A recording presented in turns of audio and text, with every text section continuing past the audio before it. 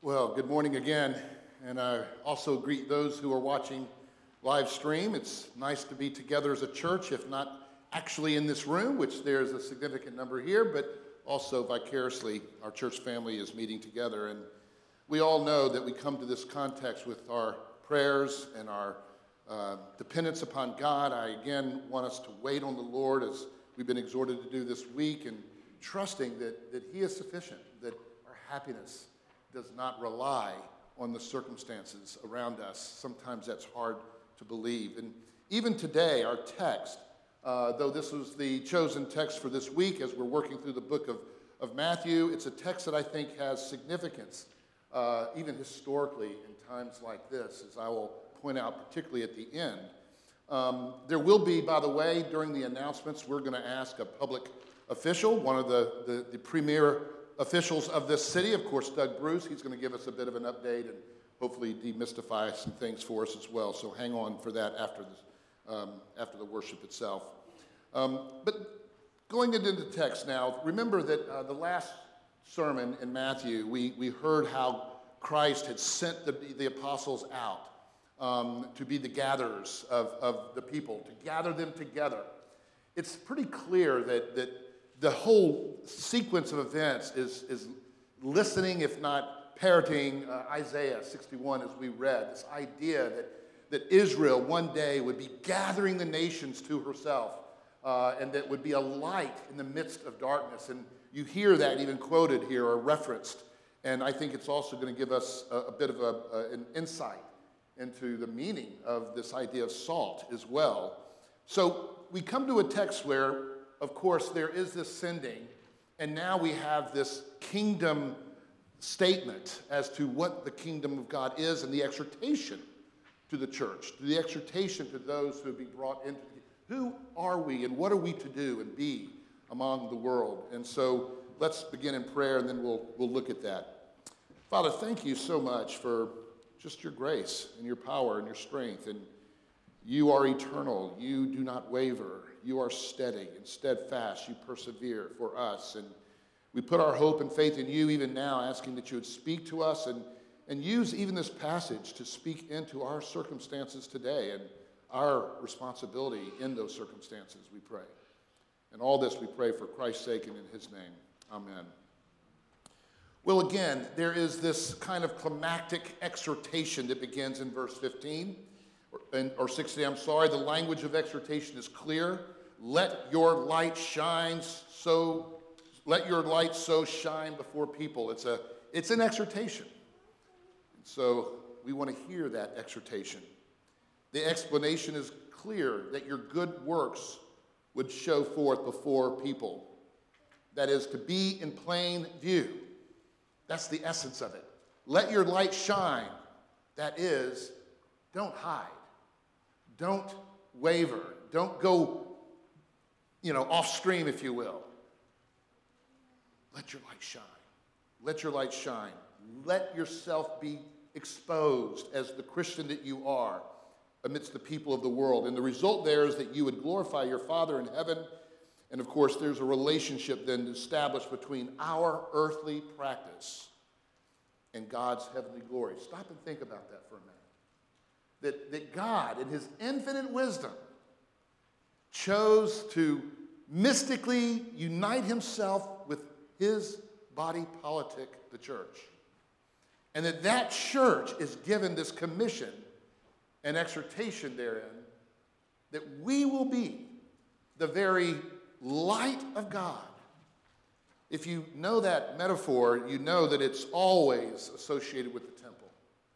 You know that it's always associated with God and his radiance of revelation. Every time there's a revelatory event, there's a lightness to it. It's always respecting God and his presence, though. The priests, one of their great tasks was to never let the light go out. That was something he would do every day. Make sure that light in the temple tower never went out. Calling the nations to itself. It was the very sin of Israel that upset Christ when he walked into his temple and the light had gone out. Particularly the court of the Gentiles, the nations, the place where the nations were to gather, they had turned it into a place to make money. It's this incredible, amazing thing that you and I, that we had this kind of a profound task. There is only one God. There's only one way to eternal life and salvation. There's only one who is perfect and infinite in his being, who is worthy then to be glorified. It would be megalomaniac for anyone else to claim such attention. But if God is really God, think about that. It's just right and good. And the way in which we would flourish, that God would be glorified. That is, to glorify is to literally radiate the person of God, the eternal person of God, by virtue of, again, let your light so shine before people. How? That you live it before the people. That you live it before the people. And so there's this relationship, again, established between the glory of God, our salvation itself for the nations, and our own practices. Not just our teachings, but our practices. We'll talk more about that. But then there are these two clarifying metaphors, salt and light. They would have both been very familiar to the first century people, and they would have also been very familiar to any who are familiar with redemptive history in the Old Testament. Let me try to explain a few things. Salt. Now, you heard that translation, that it might not lose its taste. I'm not sure that's an interpretive sort of note, but it could mean just as well to preserve. It's interesting that throughout redemptive history, that this image of salt is often utilized in the context of a covenant, in the context of making a covenant. And its purpose was always associated with preserving. It's interesting that you heard Isaiah. He coupled that you would preserve and be light. Did you hear that in the reading of the word?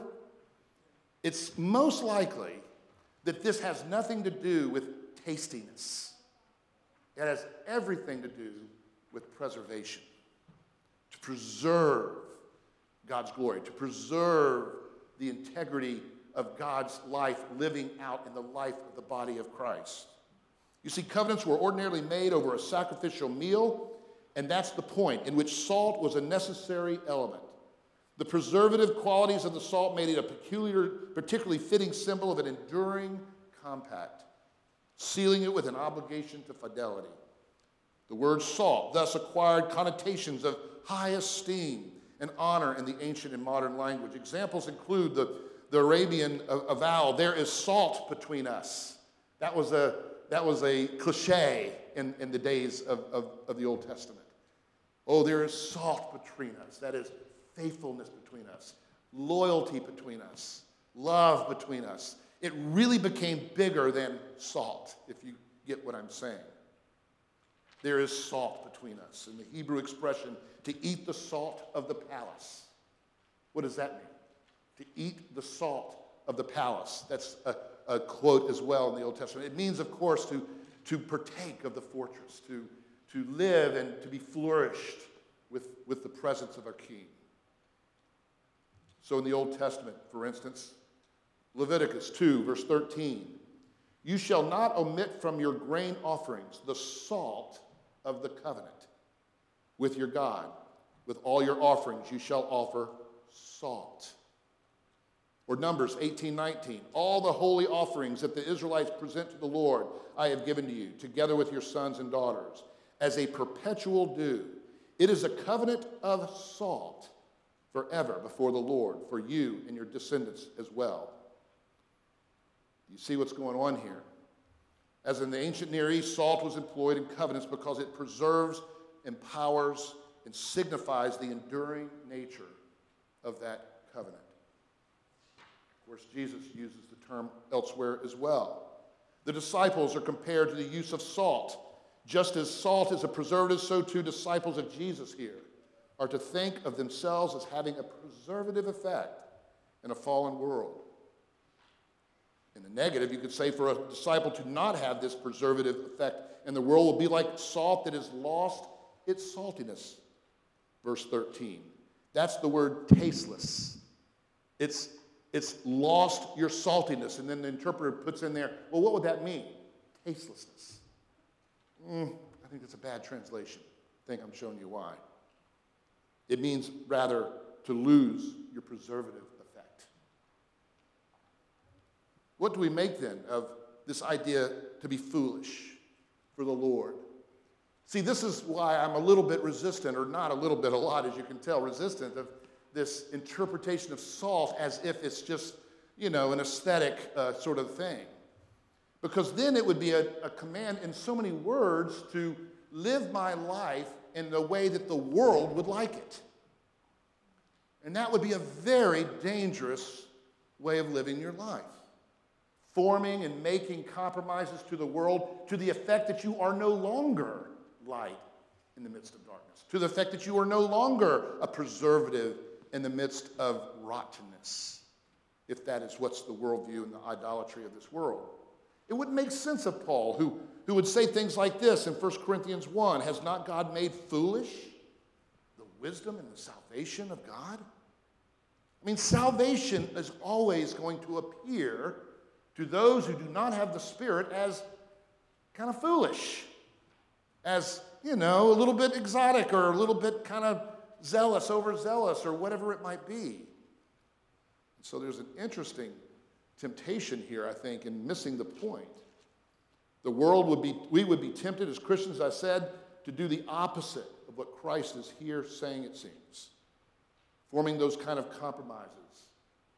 Getting caught up in the wrath and in the excitement and in the trends and in the mores and the ebb and flow and the liturgies of our world.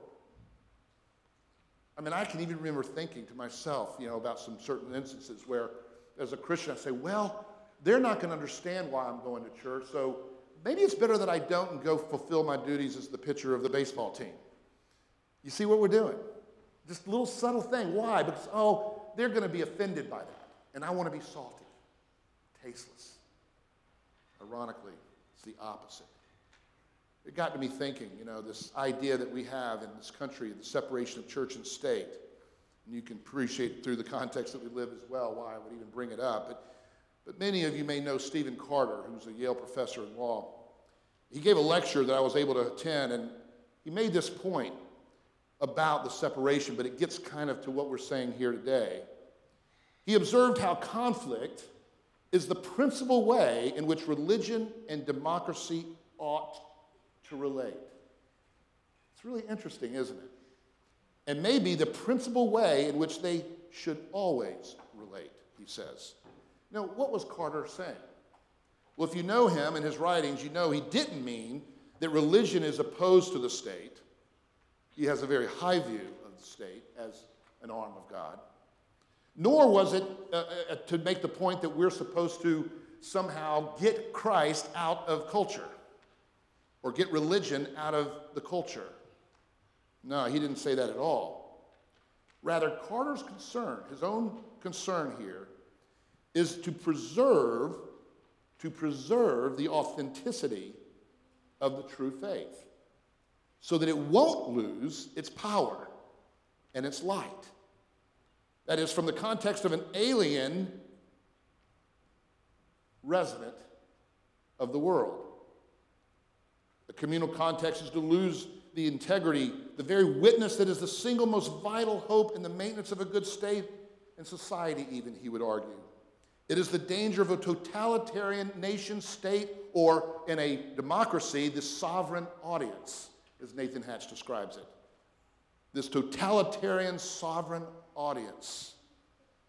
If expressed vis-a-vis the populism of this sovereign electorate and its corresponding political rhetoric, and the church then seeking to be hip, seeking to be part of that rhetoric, begins to lose the edge that goes to the Scripture and governs itself by Scripture alone, whether it is political or not.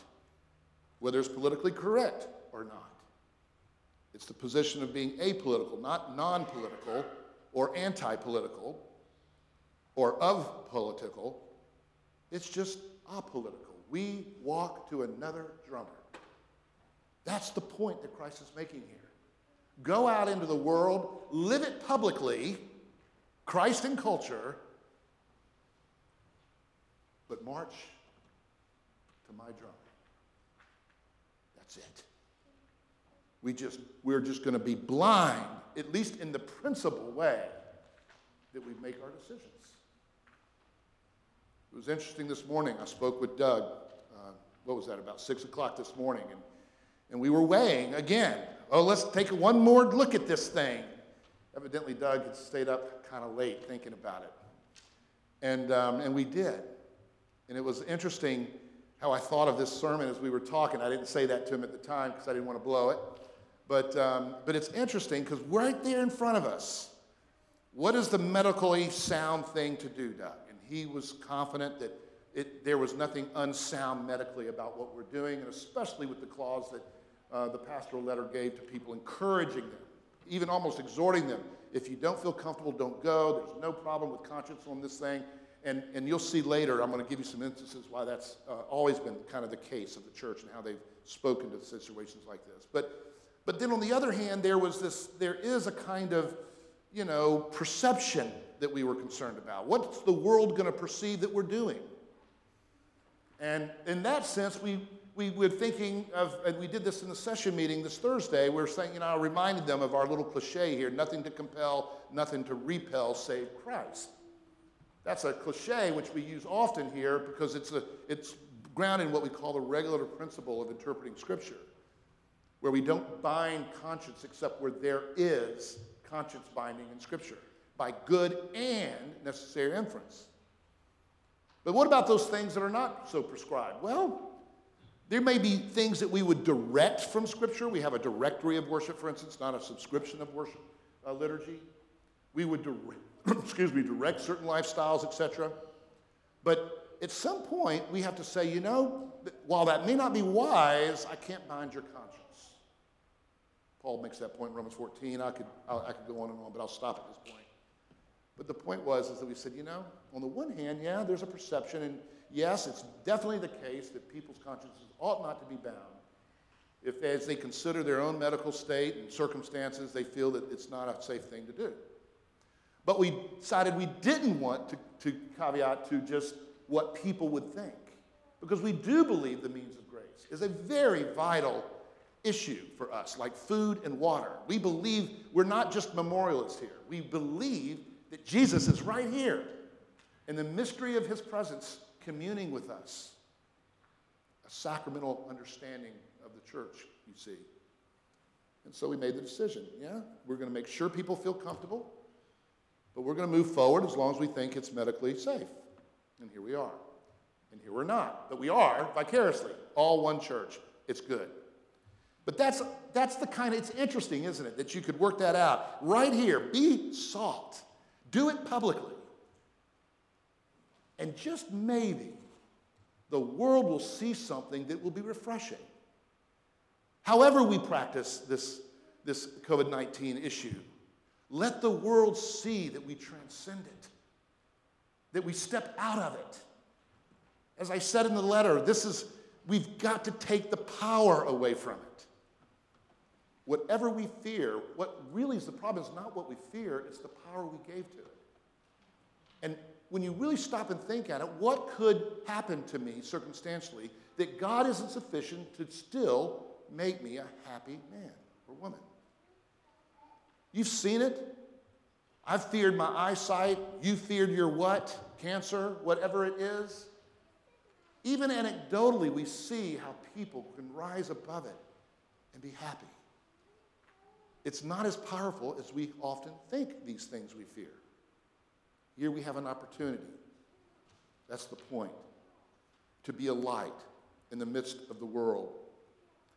Isaiah 9 says, the people who walked in darkness have seen a great light. Those who lived in a land of deep darkness, on them light has shined. This is quoted in Matthew 4 earlier. Salvation brought into the darkness by the Messianic ministry. And here again, Isaiah 61 is being referenced to speak to those who now have been gathered by the disciples witnessing and evangelism. What are they to be, these people who've been gathered? Like us, we're to be the salt, the preservation of what is good and right in the glory of God. And now we're to do it publicly as a light to the nations. Let our good works shine. Let us do good. Let us love. And the world will be confounded, especially when we go out of our way to love in times like this, when everyone else is self-preserving. This is the time to shine. You'll see. It's interesting, this idea of the light. Obviously, he condemns Israel, for they have taken the light off of the lampstand of the temple, is what he's talking about there. We're told to be a city with a light, a polis, the city politic, under the politics of God, not of man. And we're to be on a hill. It's a common prophetic comparison. Isaiah 2, Isaiah 60, on and on it goes.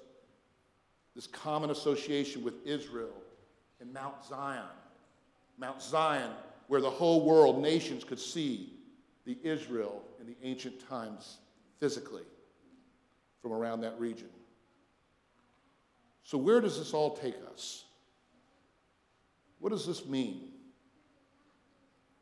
Verse 13, the word earth. Verse 14, the world. It takes us out to the world. Over and over, it says it here. We're preserving not by isolating ourselves, and I'm not speaking to social distancing right now, just so you know. But we take our light out into the world. We do it in earth. We do it in the world. These two general things, the sum total of everything we hear and do, the universe. We do it in the universe, if you will. Ever since the foundation of the world, we were to be worldly, if not of the world, for the world, in the world.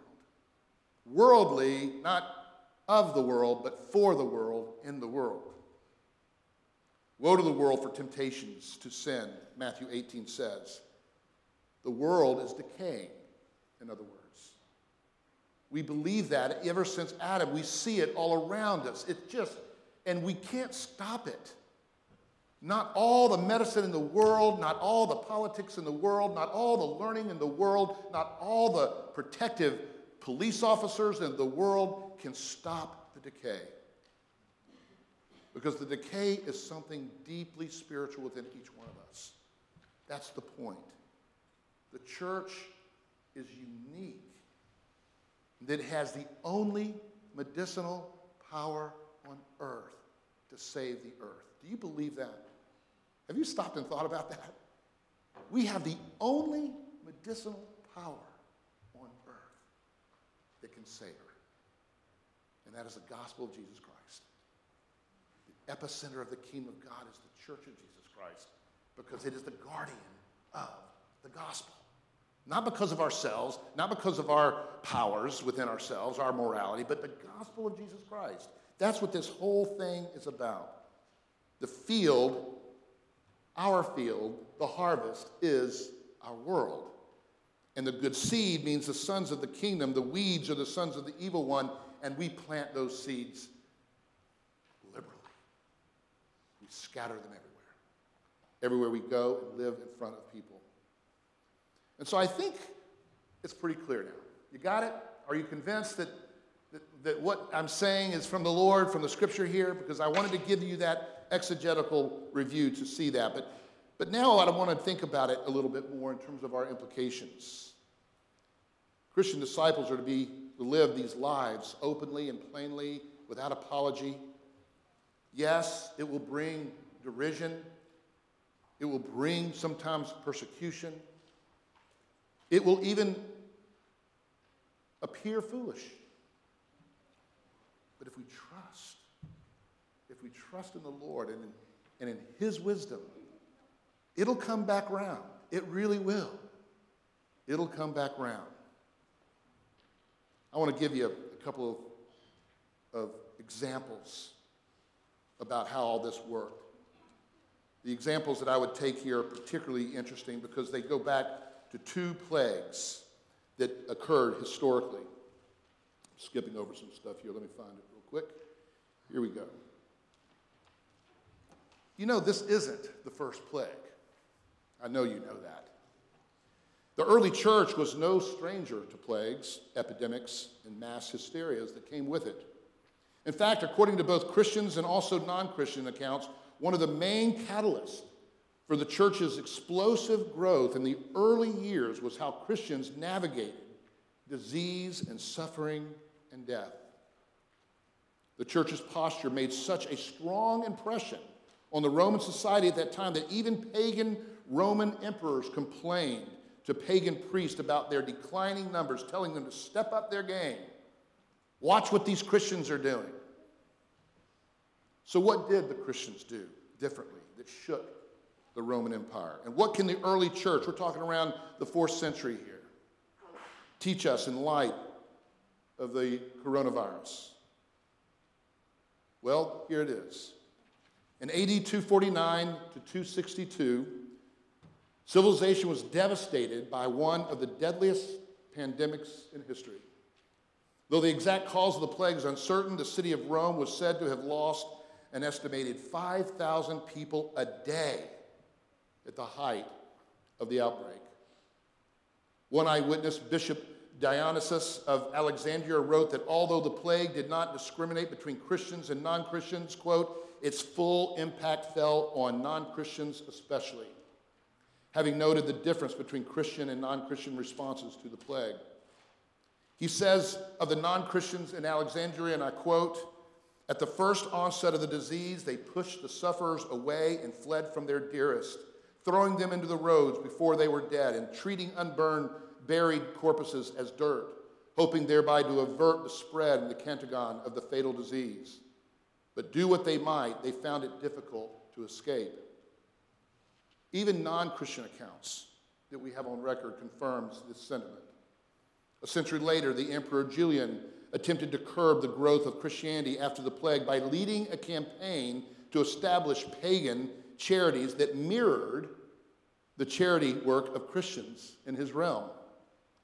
In an AD 362 letter, Julian complained that the Hellenists needed to match the Christians in virtue, blaming the recent growth of Christianity on their benevolence, I'm quoting here, benevolence to strangers, their care for the graves of the dead, and the pretended holiness of their lives. Elsewhere, he wrote, "For it is a disgrace that the impious Galileans, Christians, support not only their own poor, but ours as well." It gives me chills. My brothers, my sisters, what a response. According to Rodney Stark, historian in his book, The Rise of Christianity, this is because, quote, "For all that Julian urged pagan priests to match these Christian practices, there was little or no response because there were no doctrinal basis or traditional practices for building, or from which to build upon." Does theology matter, do you think? You bet it does. We hope and pray we'll always be a teaching church, because you have to have a rich and robust doctrinal system in place to say, I really believe in life after this life. I really do believe in God's power and sovereignty. I really do believe this. Why? These are people who had formed these beliefs by studying the scripture like the Bereans night and day to see whether the apostles were right in what they were teaching. You don't get this belief by your pastor just telling you what to believe. You get this belief because you go to the scriptures to find it, as God, by his Spirit, builds within you a strength of conviction. Even the pagans of the 4th century observed this, that it was their theology and their convictions that was the big difference between the Galileans, i.e. Christians, and his own people. The impact was huge. Christians' sacrifice for the fellow believers and even their neighbors stunned the unbelieving world as they witnessed communal love like they had never seen it before. Of course, we know that commandment. A new command I give you, that you love one another. Just as I have loved you, you also are to love one another. By this, all people will know that you are my disciples, if you have love one for another. And they also saw the sacrifice. Christians sacrificing for non-Christians resulted in the early church experiencing exponential growth through the plagues. The plagues turned out to be probably one of the most powerful growth mechanisms that the church has ever seen. It's when the church exposes itself in the light of day with their convictions, our convictions, and especially when those convictions are not popular. They are not the craze. They are not the hysteria. That's when our light shines so bright. Our response should be none other. Individualized, of course, figured it out, of course, but we continue to wrestle with how to respond to the coronavirus. I know that we're all wrestling ourselves, and we should. We should be prudent. I'm going to speak of Luther in a minute and how he navigated that as well. But clearly, by this episode of the Roman Empire, the preservation of love was not lost. The light of the gospel was not lost. And we stayed public.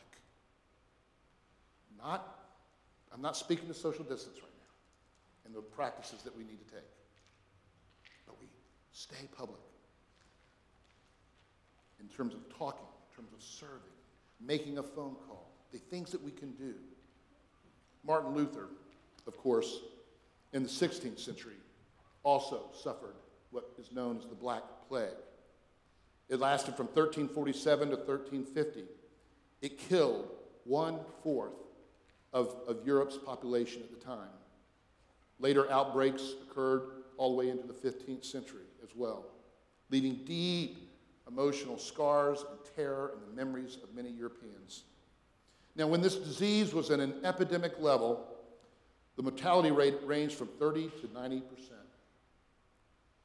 This was the historical context for a fascinating little pamphlet written in 1527 by the great reformer Martin Luther. The pamphlet was entitled, "Whether One May Flee from a Deadly Plague or Not."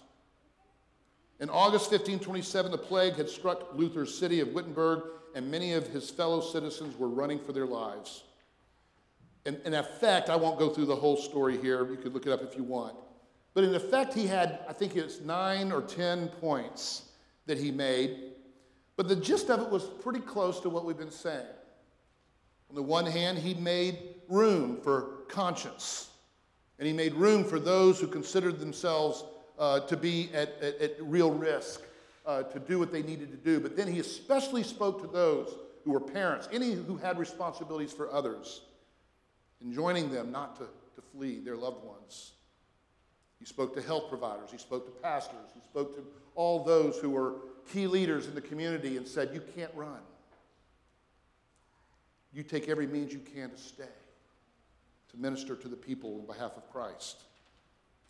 It was his response and his wisdom that proved very helpful. He talked to them about the fear of death. He talked to them about why the sting of that fear can and ought to be removed as Christians. That is a powerful message. It's almost like we're afraid to say that because it would appear. I'm even afraid to say it myself because I know how it feels. It feels foolish. It appears cavalier. And there he was, writing it out, sending it out. Christians, do we believe the gospel or not? Do we forsake love or not? Now, again, I want to be careful because he went also out of his way to say, I hadn't read it when I wrote the letter this week, but just go back to that paragraph. I want you to know that's what we as a session believe.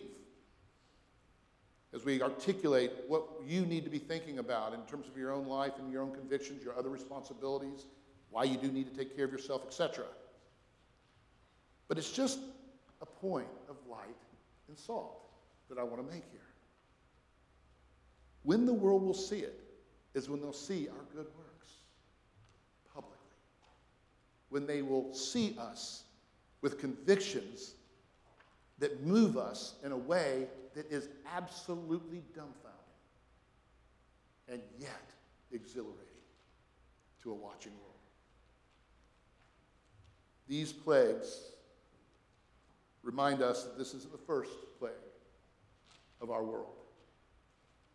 People react in every era. There are those who would react, oh, the end is coming, the end is coming. No, we're living in the last days. The last days began with the ascension of Christ, and they'll end when he comes again. And Christ said unequivocally that this is what will characterize the last days. There will be wars and rumors of wars. There will be plagues and rumors of plagues. There will be all of these sorts of things. And that is the very context, the very soil wherein the gospel flourishes. Where Paul can say, my outer person is wasting away, but my inner person is being renewed day by day. Where Paul can say, in my weakness, God is sufficient. Where he can exhort us to flee the things we fear and take courage and be strong. I would encourage us. It's not just what we preach on Sunday. It's not just what we say to one another with our words. I want to encourage us to think deeply about the liturgy of the way we live our life. You know what I mean by that. We've used it many times. The liturgy, meaning the habitations, the manners, the way we live. What would people pick up? What energy are picked up by the way we live our life? Do we stop the way we live in ways that are hyper-reactive? You see, as James K. Smith said, and I've said it before, in education, the way people learn is by virtue of a constellation, I'm quoting, of practices, rituals, and routines that inculcates a particular vision of the good life by inscribing it or infusing that vision into the heart, the gut, by means of material embodied practices. That's what we mean. Our love is like second nature, he argues. It directs and propels us often under the radar of conscious awareness, like breathing and blinking. It also means that our loves acquire direction and orientation because we are immersed over time in practices and rituals grounded in our beliefs. We call those liturgies. And so I would encourage you to go home today or stay home today and think about your liturgy. Think about how you're acting and living and speaking. And let Christ inform that still. Don't listen to some people on the news, especially.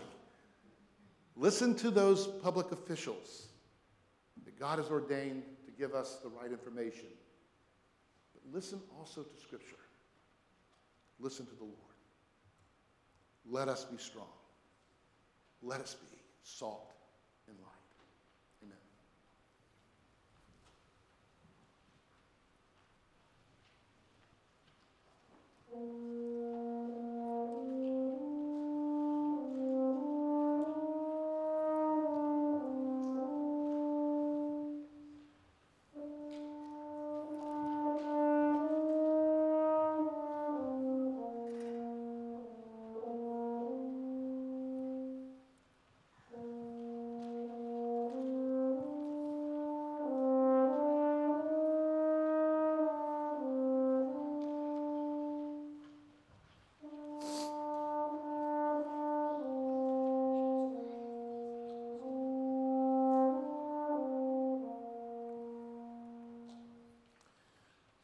Is God with us? Is Christ with us? We know that he is. This meal is described as a koinonia, that is to partake of Christ. He becomes, in the mystery of his communion with us, the body of Christ, mystically united to your body, this meal is meant to convey that idea as much as it is to convey that presence vis-a-vis the body of Christ. When we eat this meal and drink this cup, we are drinking in the Spirit of Christ, that we might be the bread and the cup for our neighbor as well. We become the bread and the cup. Isn't that amazing? Now, I believe this, okay? This isn't just ritual routine. I believe this. Do you? God is God. I mean, yeah, if there were anyone other than God, I wouldn't believe this. But God, with a word, created the world. I believe this. Such miracles are nothing for God.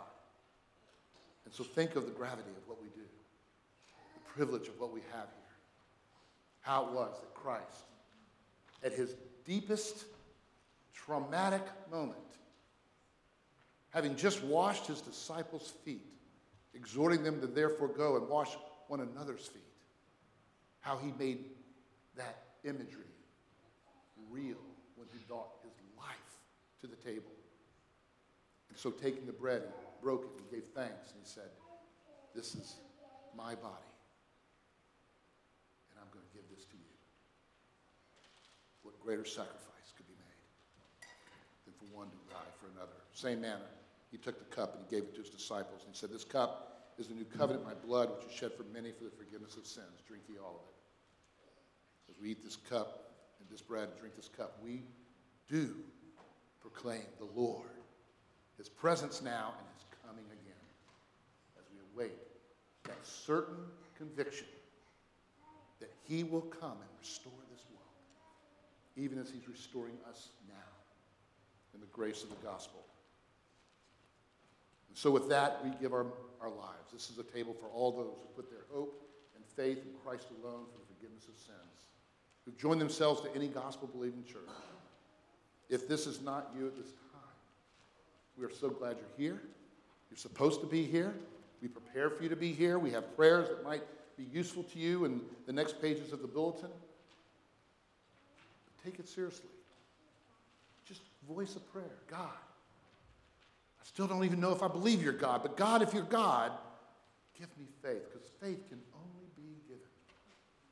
It can't be earned. It can't be emotionalized. It can't be rallied up to a decision unthoughtful. It's got to be the grace of the gospel by the Holy Spirit. Ask for it, and it shall be given. Knock, and the door will be opened.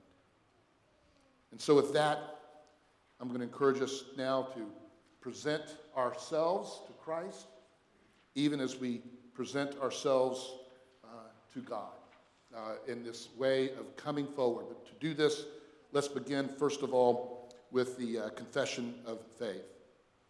If we could put that up.